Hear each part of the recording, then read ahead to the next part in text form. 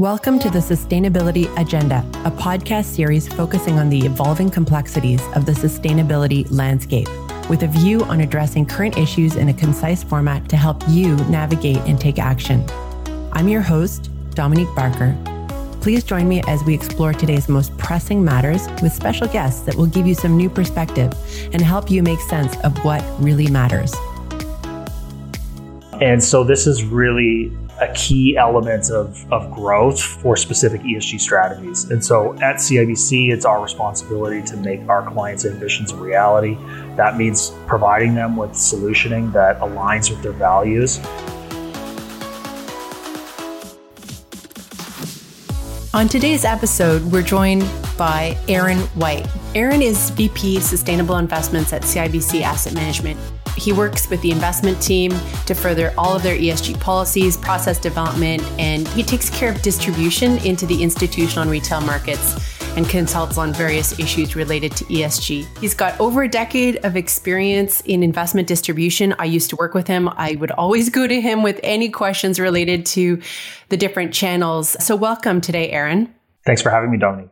So what are the trends that you're seeing in asset management today? What sort of innovation are you seeing and what should investors see coming down the line? Well, I think one of the trends that is being missed in the scheme of all of the product solution that's hitting the market is ESG integration. The rapid growth of UNPRI signatories at over 4,000 today, representing over 110 trillion of assets and now about half the institutional assets globally. This ultimately means that basic ESG integration is becoming table stakes, and we're starting to see a lot more unique asset classes that are integrating ESG considerations into their process. For example, at CIBC Asset Management, we've now integrated ESG risk into our active currency business, which is not an area that you would typically see investment managers incorporating those considerations. Thematic investing is another area that is garnering a lot of momentum. I think that's because investors find it easy to understand the exposure that they have and the perceived outcome with their investments. You think about a clean energy fund, for example. That's very simple for an investor to understand what the ultimate investments within that vehicle will be, and then what their perception in terms of the outcome and what they're trying to accomplish is. But probably the biggest trend in terms of emerging trends is through impact investing.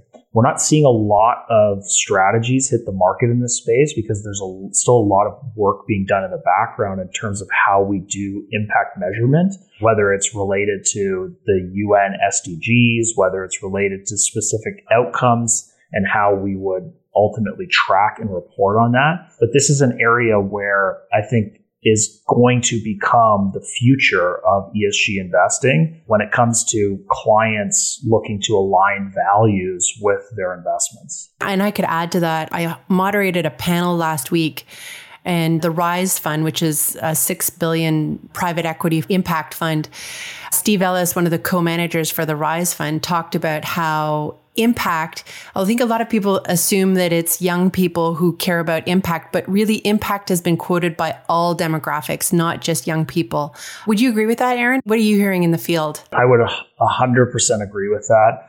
Our conversations range demographics from, what you would expect, a young tech multimillionaire who is a millennial and has the values you would expect them to have, but more importantly, through to individuals who have worked hard their whole lives, have achieved $15 to $25 million net worth, that recognize they're not going to be able to spend it all and have some ambition to do more with that capital, but aren't ready for full philanthropy. And they're focused on how they can achieve some of these outcomes that align with those values with their investment capital. Whether that means concessionary returns or not, for them, it's about more than the investment return. Okay, so let's just unpack some of that because that's a lot there. When you talk about integrating ESG and currency, and actually I remember being part of some of the early discussions a few years ago, and what's really interesting there is just the country's risk to physical risk of climate change. Can you talk about that? Because I thought that was really interesting. I think it was looking at flooding risks. Is that right? Yeah, that's one of the many factors that we consider as part of that process. So there's a lot of things like social mobility, the ability for gender equality within a country that really leads to positive outcomes in terms of that country's ability to compete on a global scale. Climate is certainly a major factor there, how close you are to coastal regions, whether or not you're in an area that has the potential for extreme drought. All of these factors ultimately impact the country's purchasing power parity and how they compete on a global scale, or ultimately will compete in 10 to 20 years. And that's the heart of ESG analysis. It's trying to uncover material non-financial risks to, in this case, a country's currency, but broadly to the issuer's debts, ability to repay that debt, or the equity valuation. Yeah. And that's, I guess, if we think about it, the central banks have really made climate change part of a key risk that they're looking at. And that's exactly why the currency team at CIBC Asset Management would be looking at climate risk, for example, and other risks, as you mentioned, including gender. Maybe we just talk a little bit about some of the product innovation that we have here at CIBC. Maybe you can talk about some of the funds that you've just launched. And I believe there's some really cool innovation related to that. Yes, I think that leads to another trend we're seeing in the industry. So maybe I'll share the trend and then talk about the product solutioning. In particular, in the institutional market, we've been seeing a significant push towards divestment. And we could sit here today and argue whether the merits of divestment versus engagement and facilitating a climate transition. But ultimately, when a university endowment, stakeholders, the student population, the professor population pushes for divestment, the institution has really no choice but to fill the stakeholder demand. And we're seeing that across different institutions. We're seeing that push through into the retail market as well. And so this is really a key element of growth for specific ESG strategies. And so at CIBC, it's our responsibility to make our clients' ambitions a reality. That means providing them with solutioning that aligns with their values. If divestment is in alignment, then we feel that it's our role to fulfill that solutioning. And so we've put forth some asset class specific solutions that divest based on revenue thresholds from fossil fuel involvement, a core plus Canadian fixed income strategy, a global equity, and a Canadian equity strategy. And these will be the building blocks for 3 balanced solutions that will meet 5 investor profiles. So we feel is targeted at the bulk of our client base who's focused on this initiative. What we think is a little bit unique from what some of our competitors have been doing in this space is they will also be ESG best-in-class strategies. What we've done is, using our proprietary methodology, is shrunk the investable universe to only the top 60% of ESG quality issuers or companies on a sector relative basis. And that's a really important part to talk about, because if you look at, I mentioned some of these rating agencies, the varying methodologies, many of them will compare against the broad universe. Some will compare on a sector relative basis, but we feel it's important to reward companies and issuers that are leading the charge within their sector and not to penalize them based on the sector with which they operate in.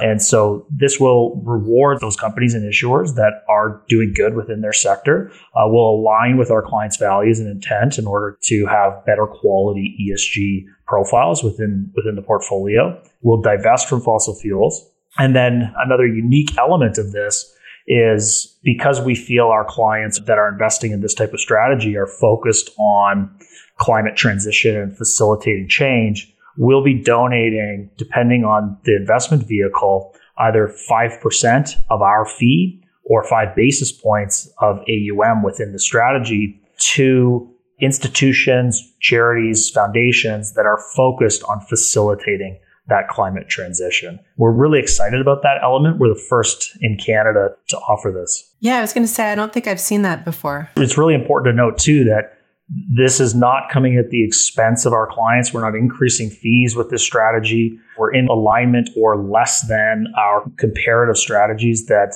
are broad benchmark focused. This is really coming off of CIBC's bottom line in order to align ourselves with our clients' values. So we're recording this on the morning of June 23rd. And just this morning, Bloomberg Green updated us on some news. The SEC is really taking a look at ETFs, exchange traded funds, and making sure that there's not greenwashing and trying to hold accountable some of this passive investment.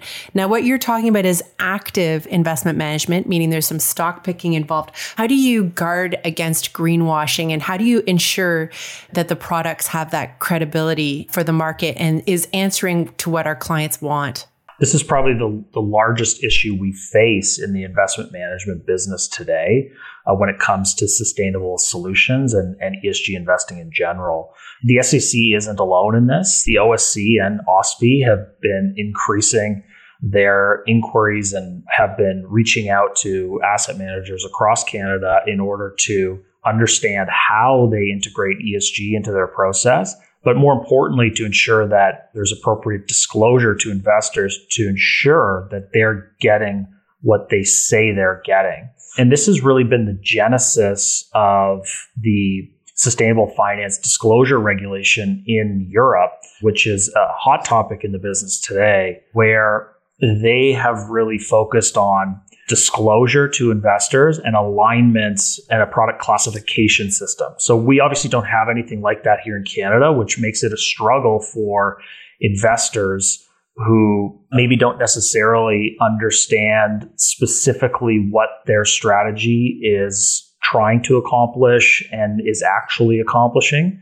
And so I think we can look towards Europe in terms of what we can expect from domestic markets here in Canada and also the US markets, and what the SEC may ultimately create in terms of that product classification system that creates full transparency for investors. So in Europe, you have really 3 ESG product solutions on the spectrum, Article 6, 8, and 9, each of which goes further and further into the ESG investing spectrum and has very robust disclosure requirements that are openly accessible to European investors and really simplify the due diligence process for advisors and clients when they're looking for sustainable investments. That's going to come to Canada eventually, and I think it will likely be built on that framework. But in the meantime, what we can do as investment managers to ensure that clients do get what they're trying to accomplish with their investments, with their investment solution, is really increase that transparency. And so with our investment strategies that we've launched here in Canada, we're going to create an investment principles document that explicitly outlines what the strategy is, what it isn't, what clients can expect in terms of the very specific thresholds of exclusions from a fossil fuel perspective, how we rate securities on an ESG basis, how that ultimately filters through to portfolio construction and universe construction, so that our clients can really understand what it means to be investing in a CIBC sustainable solution. Right. And it's interesting because you're suggesting that Canada will follow Europe, which is very regulated. And so far, the Canadian market has been privately driven. And what I mean by that is, for example, our transition taxonomy on the bond side. And I know the US is really looking to us to see if we're successful in that. And so it's interesting that you're suggesting that we may end up going more rules-based. And I don't know, I think that I personally, actually, Aaron, I would put that up for debate. We'll see where it lands. But I think what's really important is just being really clear with our clients.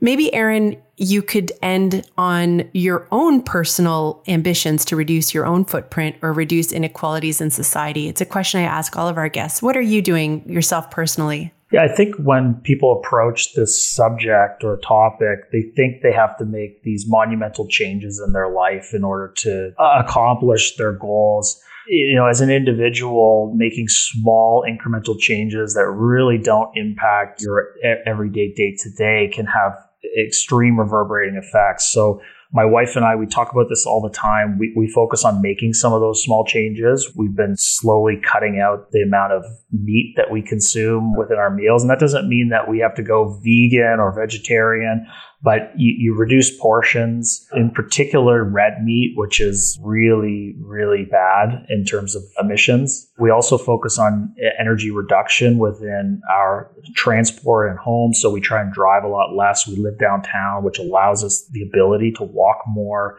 We focus on doing that. Also, even just simple things like a smart thermostat where you really focus on, especially in off-peak times, reducing the amount of energy used. So these are things that everybody can accomplish in their day-to-day life. It doesn't really impact us in terms of, a monumental shift in how we live, but it can have major impacts, especially if more and more people start doing this. And that's why ESG integration is so important in investment decisions, because you can hear from what Aaron's doing, and we're hearing that from all our guests. Everybody is making small changes in consumer behavior, which will eventually have an impact on revenue or expenses for companies. And that's why ESG integration ends up with better investment decisions. Aaron, thank you very much for your time today, and best of luck with all of the new products that you're coming out with.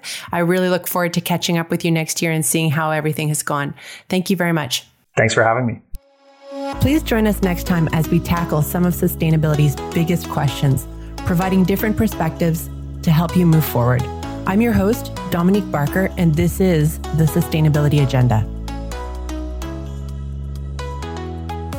The materials disclosed on this podcast are for informational purposes only and subject to our code of conduct as well as IROC rules. The information and data contained herein has been obtained or derived from sources believed to be reliable, without independent verification by CIBC Capital Markets, and to the extent that such information and data is based on sources outside CIBC Capital Markets, we do not represent or warrant that any such information or data is accurate, adequate, or complete. Notwithstanding anything to the contrary herein, CIBC World Markets Inc. and or any affiliate thereof shall not assume any responsibility or liability of any nature in connection with any of the contents of this communication. This communication is tailored for a particular audience, and accordingly this message is intended for such specific audience only. Any dissemination, redistribution, or other use of this message or the market commentary contained herein by any recipient is unauthorized. This communication should not be construed as a research report. The services, securities, and investments discussed in this report may not be available to nor suitable for all investors. Nothing in this communication constitutes a recommendation, offer, or solicitation to buy or sell any specific investments discussed herein. Speakers on this podcast do not have any actual, implied, or apparent authority to act on behalf of any issuer mentioned in this podcast. The commentary and opinions expressed herein are solely those of the individual speakers, except where the author expressly states them to be the opinions of CIBC World Markets Inc. The speakers may provide short-term trading views or ideas on issuers, securities, commodities, currencies, or other financial instruments, but investors should not expect continuing analysis, views, or discussion relating to those instruments discussed herein.